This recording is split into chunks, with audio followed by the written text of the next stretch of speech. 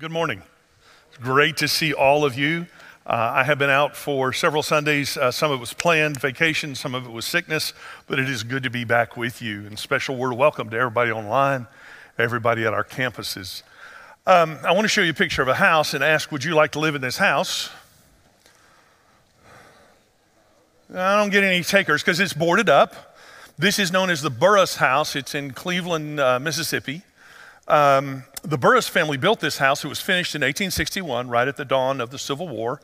The Burris house would house, during the Civil War, both Union and Confederate soldiers who were wounded and would be nursed in this home.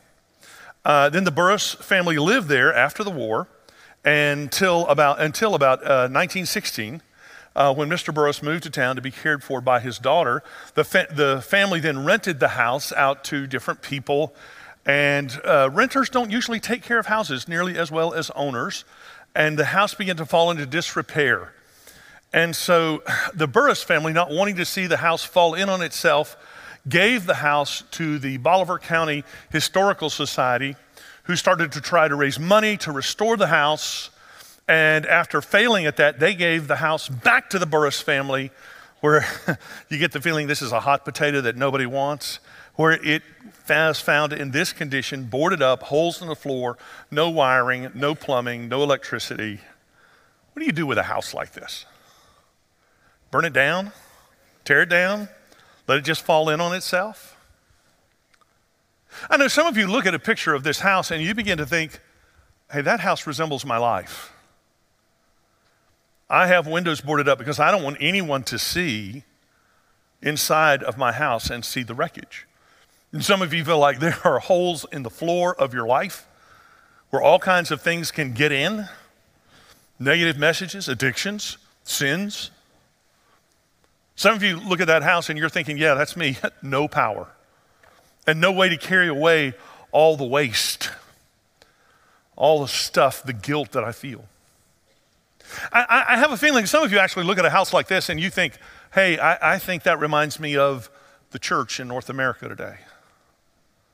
It's just not what it used to be. Something's wrong, something's missing.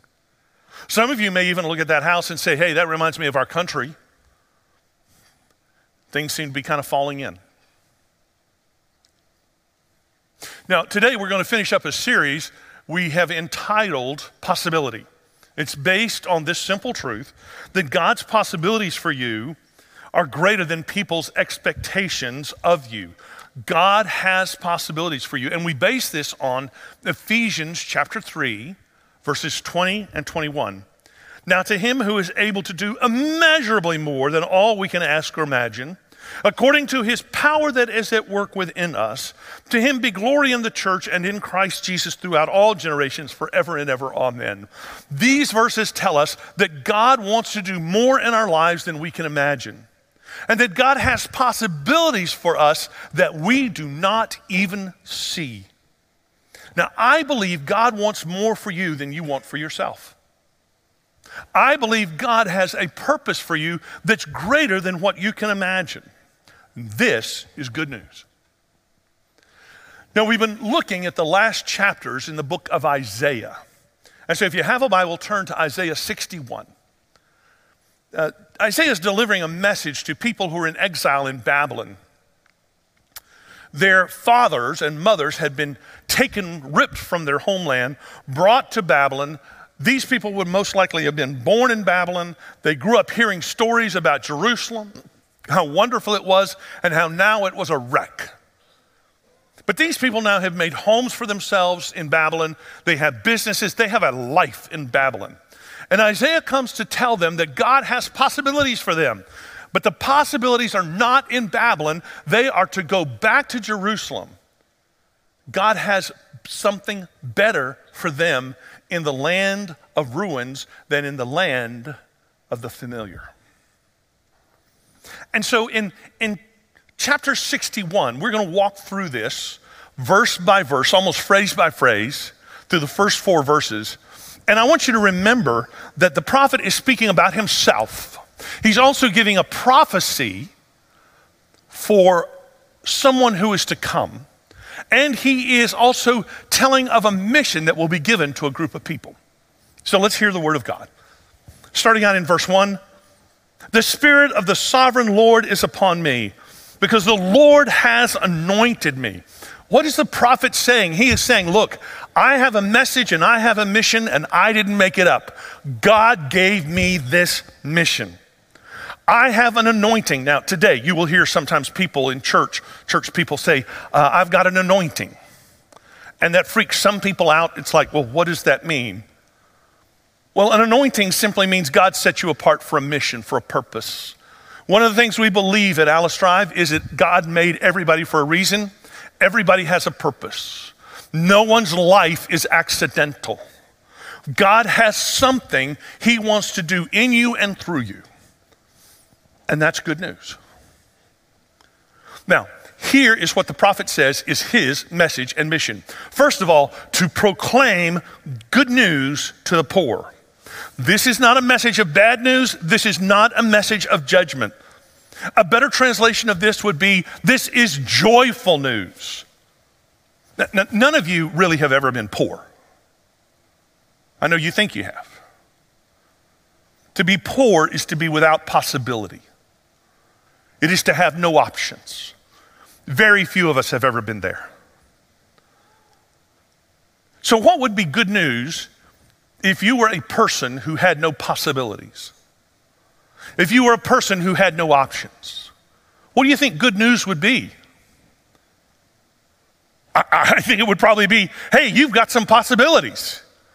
Hey, there is a different path for you. You don't see that you have any options, but there are options for you. There are possibilities for you. There is something that needs to happen through you, and God is going to do it.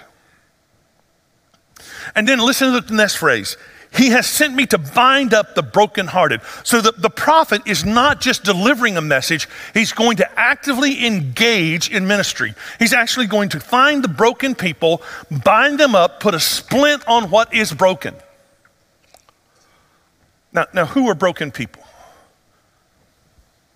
Anybody here broken? Well, the answer is yes. Yes, you are. You are all broken. You're all broken by sin.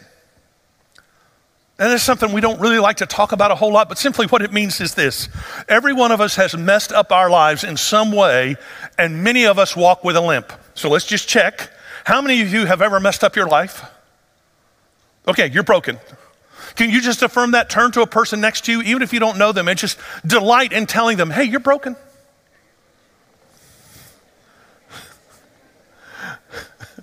Yeah, there's one little boy who's just pointing at his mama, you're broken. That's what Pastor Clay said. Hey, but there's good news, right? God wants the broken people of the world to find out that there can be healing in him. Now, how does that healing happen? It happens through the transforming power of God at work in a person's soul. And it happens when the church is actually the church. When we are at our best, when we're not throwing rocks at each other, but we are saying, hey, you're walking with a broken leg, let me help you get a cast.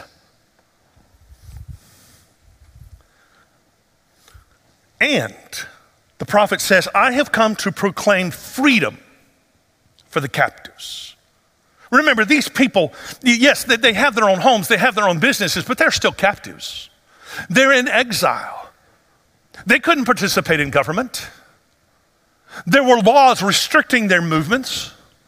There was an armed army that patrolled the streets to enforce oppressive laws against them. Today we would call that apartheid. And guess what? The good news is that these captives are going to be free. We once brought a load of heifers from the ranch in Florida up here. I was going to fatten them up. Now, these were crossbred Brahma heifers, which means nothing to you, but to say that they were high-strung would be mild. Wisely, we put them in the pen. We let them have some hay and we let them have some feed and sort of gentle them down. But the day came when it's like, they can't stay in the pen. We've got to set them free. And so I went out and I opened the gate, and I did not have to say to any of those heifers, Come, freedom awaits. No, as soon as they saw that open gate, they took off and they tore through 2 fences and were last seen headed north. You don't have to tell captives to go free. All you have to do is tell them the gate is open and they want to be free. Anybody here feel captive by a family situation? Anybody here feel captive by an addiction? Anybody here feel captive by a repeated pattern of sin? Maybe it's yours, maybe it belongs to someone else. I've got good news for you. God says the gate is open. And the prophet goes on to say, release from darkness for the prisoners. What does that mean? You think about jail, prison. You may be thinking about the Sumter County Jail, and if you ever go out to the Sumter County Jail, I hope it's to visit someone.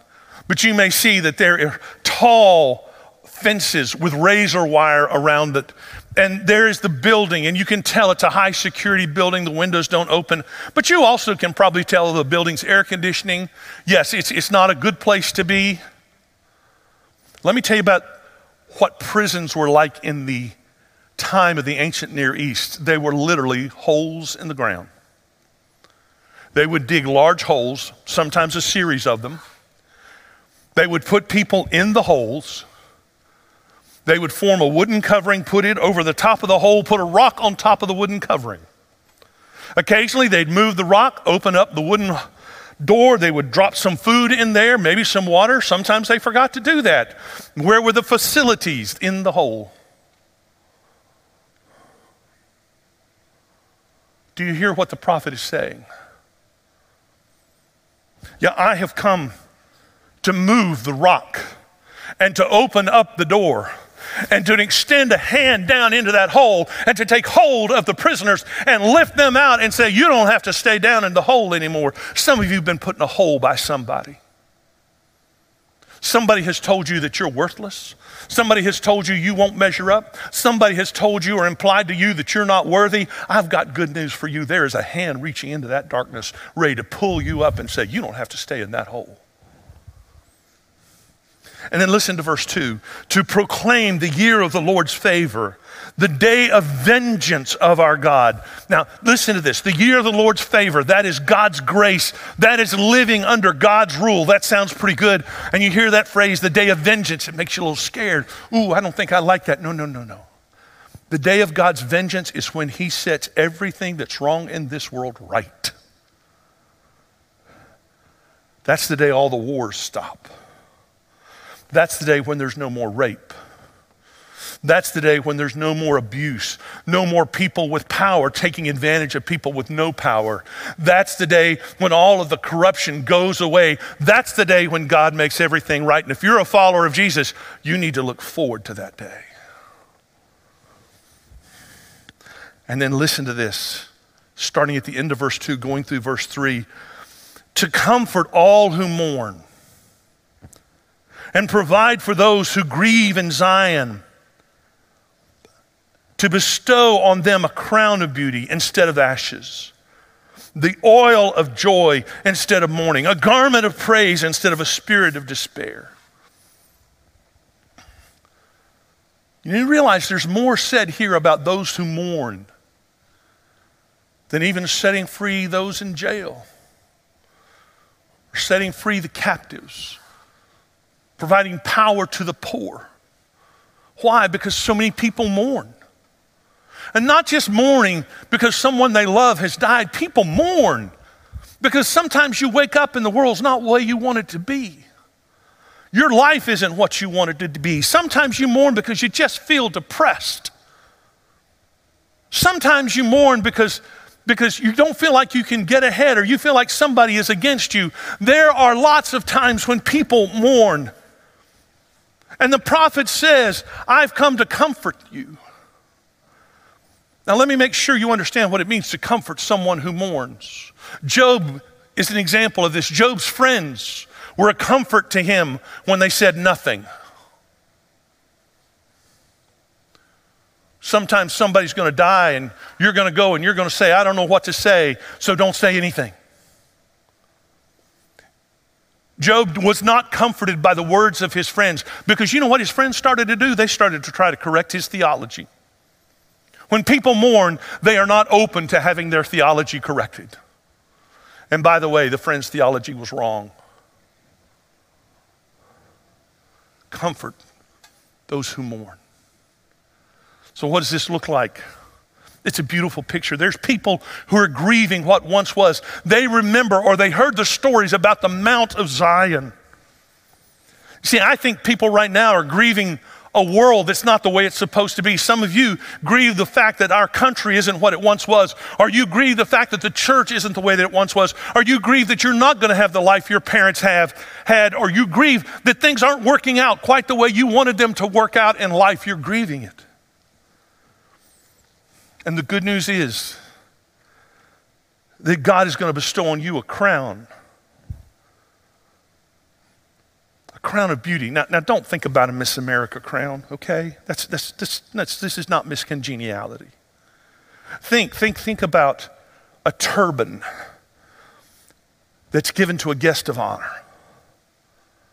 Instead of having ashes of mourning on your head, it's going to be a sign that God sees you, that God knows you, that God recognizes what you're going through. He is aware, he notices you. And then you're going to be given the oil of joy. And that sounds so strange to us, but remember Jesus spoke about this when he rebuked Simon the Pharisee. He said, Simon, I came to your house. You didn't even give me a kiss in greeting, and you didn't provide any oil for my head. See, when people traveled in those days, what got dirty? Anybody ever had nasty hair? Dirty hair, just hadn't been washed in a while? Anybody ever seen somebody with a stringy hair that just, it's just awful. I hadn't had that problem in a while, but anybody ever seen that? Well, in the ancient Near East, when you came into someone's house, they took oil and they put it on your head, and it was a sign that you were welcome, but it did more than that. It made all those flyaway hairs come into place. It also killed all the bugs that nested in your head. It was a sign you're welcome here. I'm going to take care of you. There is the oil of joy instead of mourning. And there's a garment of praise instead of a spirit of despair. In those days when people mourned, they'd wear sackcloth. We would call it burlap. Anybody ever worn burlap? I have. It itches, it scratches, it's nasty. Used to hold cow feed or horse feed. I didn't wear it willingly, but when your brother puts you in it and ties it up, you wear it.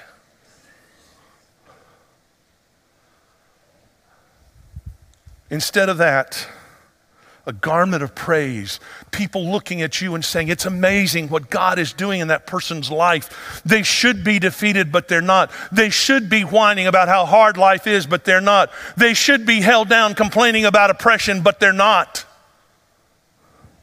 And he goes on to say, then they will be called oaks of righteousness, a planting of the Lord for the display of his splendor.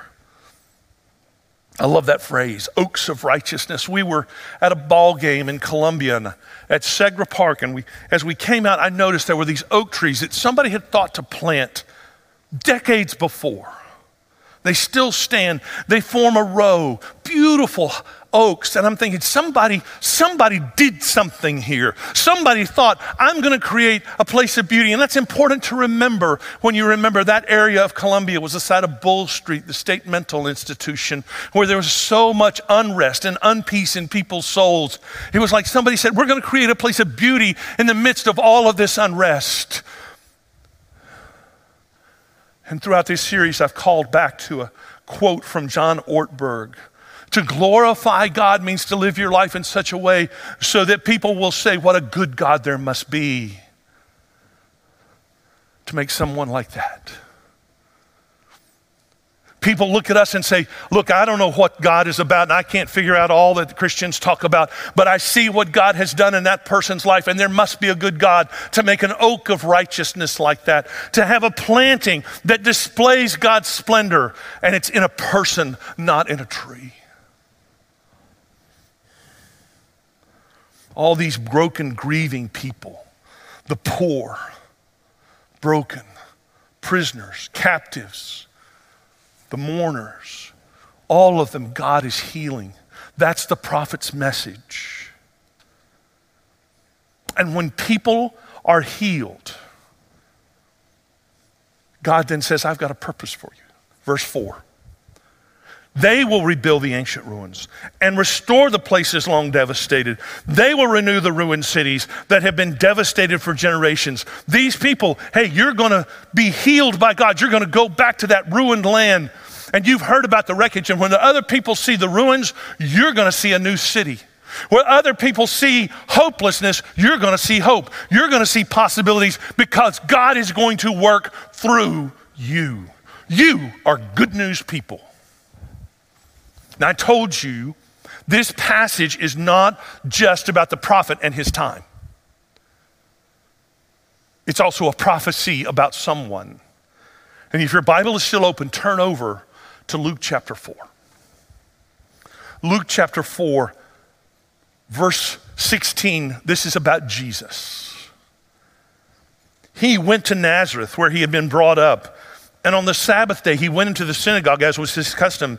He stood up to read, and the scroll of the prophet Isaiah was handed to him. Unrolling it, he found the place where it is written, see if this sounds familiar, the Spirit of the Lord is on me, because he has anointed me to proclaim good news to the poor. He has sent me to proclaim freedom for the prisoners and recovery of sight for the blind, to set the oppressed free, to proclaim the year of the Lord's favor. Then he rolled up the scroll and gave it back to the attendant and sat down. And the eyes of everyone in the synagogue were fastened on him. And he began by saying to them, today this scripture is fulfilled in your hearing. Jesus read that passage from Isaiah and said, it's me. I'm the one that embodies this passage. Now I want you to just get this scene. Jesus had gone back to his hometown. He's there in the synagogue. They hand him the scroll of Isaiah. Bible trivia time. What's the longest book in the Bible? Some of you, I just heard Psalms over here. That's what you've been taught because it has 150 chapters. But by word count, the longest book in the Bible is Isaiah. And so Jesus goes all the way over to chapter 61. How long did it take him to go there? 66 chapters in Isaiah. That's a lot of scrolling. And he gets there and he reads this. And then he sits down. That's a sign that he's about to teach. Back then they sat down to teach. And by the way, teaching usually would last an hour to 2 hours. Aren't you glad you live today, not back then? And he says, I am the fulfillment. I am the one who's going to make this happen. This is my mission from my Father, to come into this world which is broken, which is ruined, and I am going to proclaim liberty for the captives, going to bring sight to the blind, I am going to heal the broken, I am going to set the prisoners free, I am going to comfort those who mourn, I am here to open up possibilities for people who've lost all hope. That's the message of Jesus. Can he really do that? Still? There's a woman I know, went to church as a young girl, fell away in college, like a lot of us do. Then she really wanted to be significant, so back then the way you were significant as a woman, you got married, you had kids. But she was also an intellectual, so she developed a career. She was pretty good at it. Then she got divorced, and she felt broken. What she'd counted on to make her significant wasn't there. She had tension with her adult kids. Life was not turning out the way she wanted it to. And sort of as a last desperate step, she came to church. And she was an intellectual. She had a lot of questions. After every Sunday, she would stop one of the pastors and ask even more questions. And finally, one of those pastors, I think given a message by the Holy Spirit, said to her, the answers are not what you need. You need to know that God loves you and you are significant to him. And the best way to know that love is to invite Jesus into your life and forgive your sins.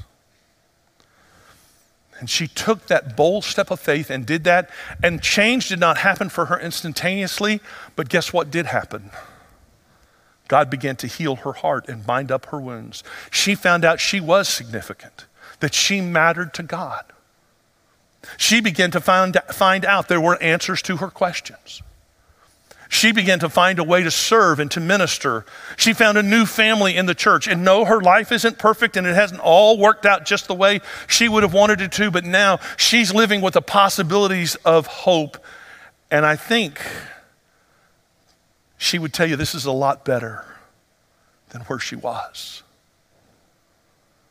And if you've never invited Jesus into your life, I plead with you, I urge you, I beg you, take that next step.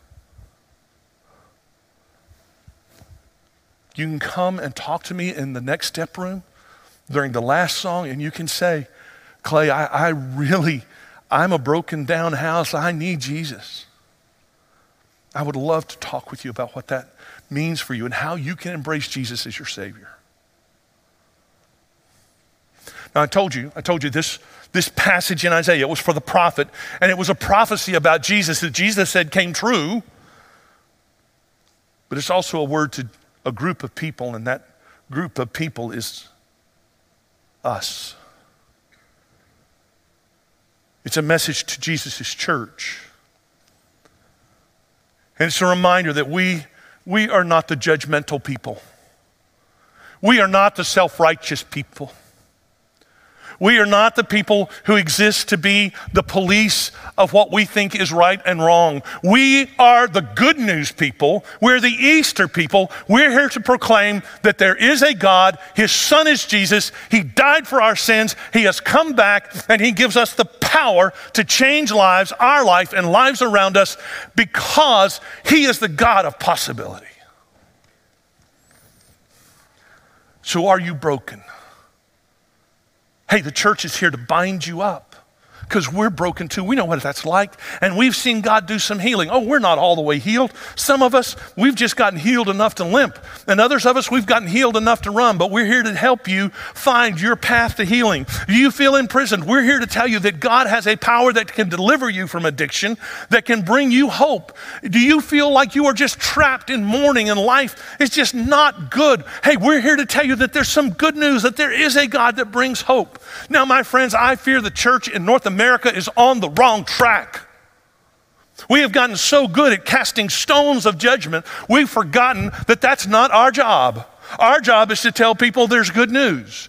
Our job is to tell people there's hope. Oh yes, we tell them the truth, absolutely. But we want people to know that there is a God who loves them and will make a difference in their life. That's our job.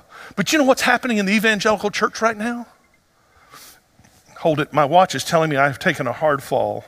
I've got to tell them I'm okay. You know what's happening in the evangelical church right now? In the evangelical church, we are going around and we're trying to find every possible way we disagree with each other. Friends, that's ridiculous. You know why? There are days I don't agree with myself. So how dare I go around and point to you and say, you've got to agree with me because I'm the one that's right. No, my friends, the only one that's right is Jesus. Oh, and can I just tell you, we have sold our souls for a mess of political pottage because whether you're on the right or on the left, you keep looking to a politician to bring you possibility and power and hope, and that's not what politicians do. Politicians are there for power and your pocket. Now, if you're a politician,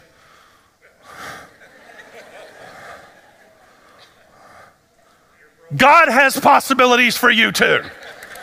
Okay. I I think we're majoring on the minors. And this statistic came across my desk this recently. It's a statistic about South Carolina Baptist churches. We're part of the South Carolina Baptist Convention. 2,000 churches. In 2012, just 9 or 11 years ago now, we baptized 16,983 people. That's about 8 people for every Baptist church, roughly, Not great, something. Fast forward 9 years, the last year we have good data for, 2021, those same 2,000 South Carolina Baptist churches baptized 7,718 people. Now, to do the math real quick for you, that's a difference of 9,000 people. And we live in a state where people are moving to, and our population over the next 10 years is expected to grow somewhere between 1 million and 500,000 people. Have we lost sight of the good news? Have we lost sight of our mission? What if we actually could look out at America and say, hey, there's some possibilities here? Because the way you change a nation is you change a community. The way you change a community is you change an individual. And the way you change an individual is you help them meet Jesus. Could we see the possibility that if we can be the people of good news, that we could change our community and our nation and our world? See, this is what our church is all about. We don't do this perfectly. I'll be the first to tell you. I don't do this perfectly, but our goal is to help as many people as possible take their next step toward Jesus Christ. Our focus is on Jesus. He's the one in charge. We want to go in his direction, and that's why we do the things we do. We saw an area in Sumter, 12,000 people, only 9 churches there, and so we said we need to start a campus. Pacala Campus was born. We looked at Lee County and we said, hey, here is a county, 17,000 people almost, and they only have 2 churches in the whole county that average over 100 people. And we think that there needs to be a church like Alice Drive there, so we started our Bishopville campus. That's why our Bishopville campus pastor, Sam, he goes to the Lee County Correctional Institute, the maximum security prison in the South Carolina system, the home of death row, and he leads a Bible study every week to tell the prisoners they can be set free in Jesus. And that's why we built a Habitat for Humanity house for Lakeisha Jones, and that's why we finished the homeless shelter for Sumter United Ministries. That's why our student ministry goes into the schools to tell the kids about Jesus and to build relationships so that when a kid has a crisis, they've got somebody to turn to. I tell you folks, we're trying to help people find out there's possibilities. That's our mission.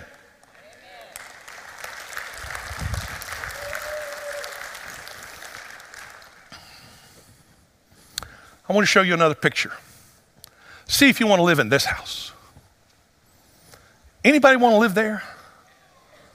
Now, a couple of you say, no, I don't want to live there because I'd spend my whole time cleaning that house. Hey, but if you can afford to live there, you can afford to hire somebody to clean the house, right?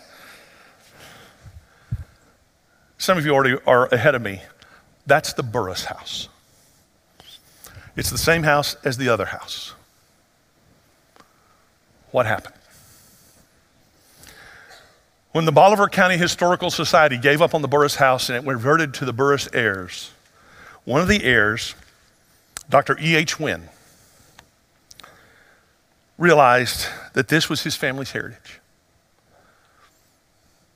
And he decided that the house would not cave in on his watch. And so he started a foundation called the Burris House Foundation, not a foundation under the building, but a place to receive money. He sent his daughter to supervise the restoration and rebuilding of the house. Because of one man who saw a possibility where other people saw a ruin, the house now looks like this. It's a place for family reunions. It is the top wedding venue in Cleveland, Mississippi. Not that there are that many wedding venues in Cleveland, Mississippi, but still, one man had a vision for what could be. Would you be that one person that could get a vision for what God can do? And do I really need to connect the dots for you? That God looked down on the wreckage of this world and said, it is a wreck, but I'm not giving up. I see possibilities. I'm going to pay for it to be rebuilt. I will send my son, my one and only son, to pay the price for this world to be rebuilt. And that will be good news. It will be hope for the poor who see no possibilities. It will be telling the captives that they're set free. It will be the binding of the broken. It will be telling the prisoners, get out of jail. You don't have to be held captive anymore.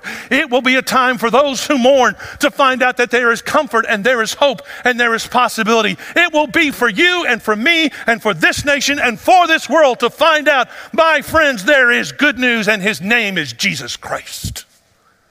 Let's pray. Heavenly Father, what a good God you are, that you see what's wrecked and you see possibilities. Thank you for Jesus coming to rebuild us, to shape us, to make us who you meant us to be. And I pray for everyone who hears this message who doesn't know Jesus, that today they would give their life to Jesus and find out what a good God you are. Help us to share this good news. Keep our eyes on Jesus. Make us a church that is just a place where people look and say, what a good God there must be for God to take a bunch of people like that and do amazing things. God, make us that church that can change the world. In Jesus' name I pray, amen. Hey Alice Drive, thank you guys for watching this service, but don't stop here. Follow us on social media on YouTube, Facebook, and Instagram. Also, if you've missed any of our sermons, you can check them all out on our website or YouTube page. It is because of you that we are able to help people take their next steps towards Jesus.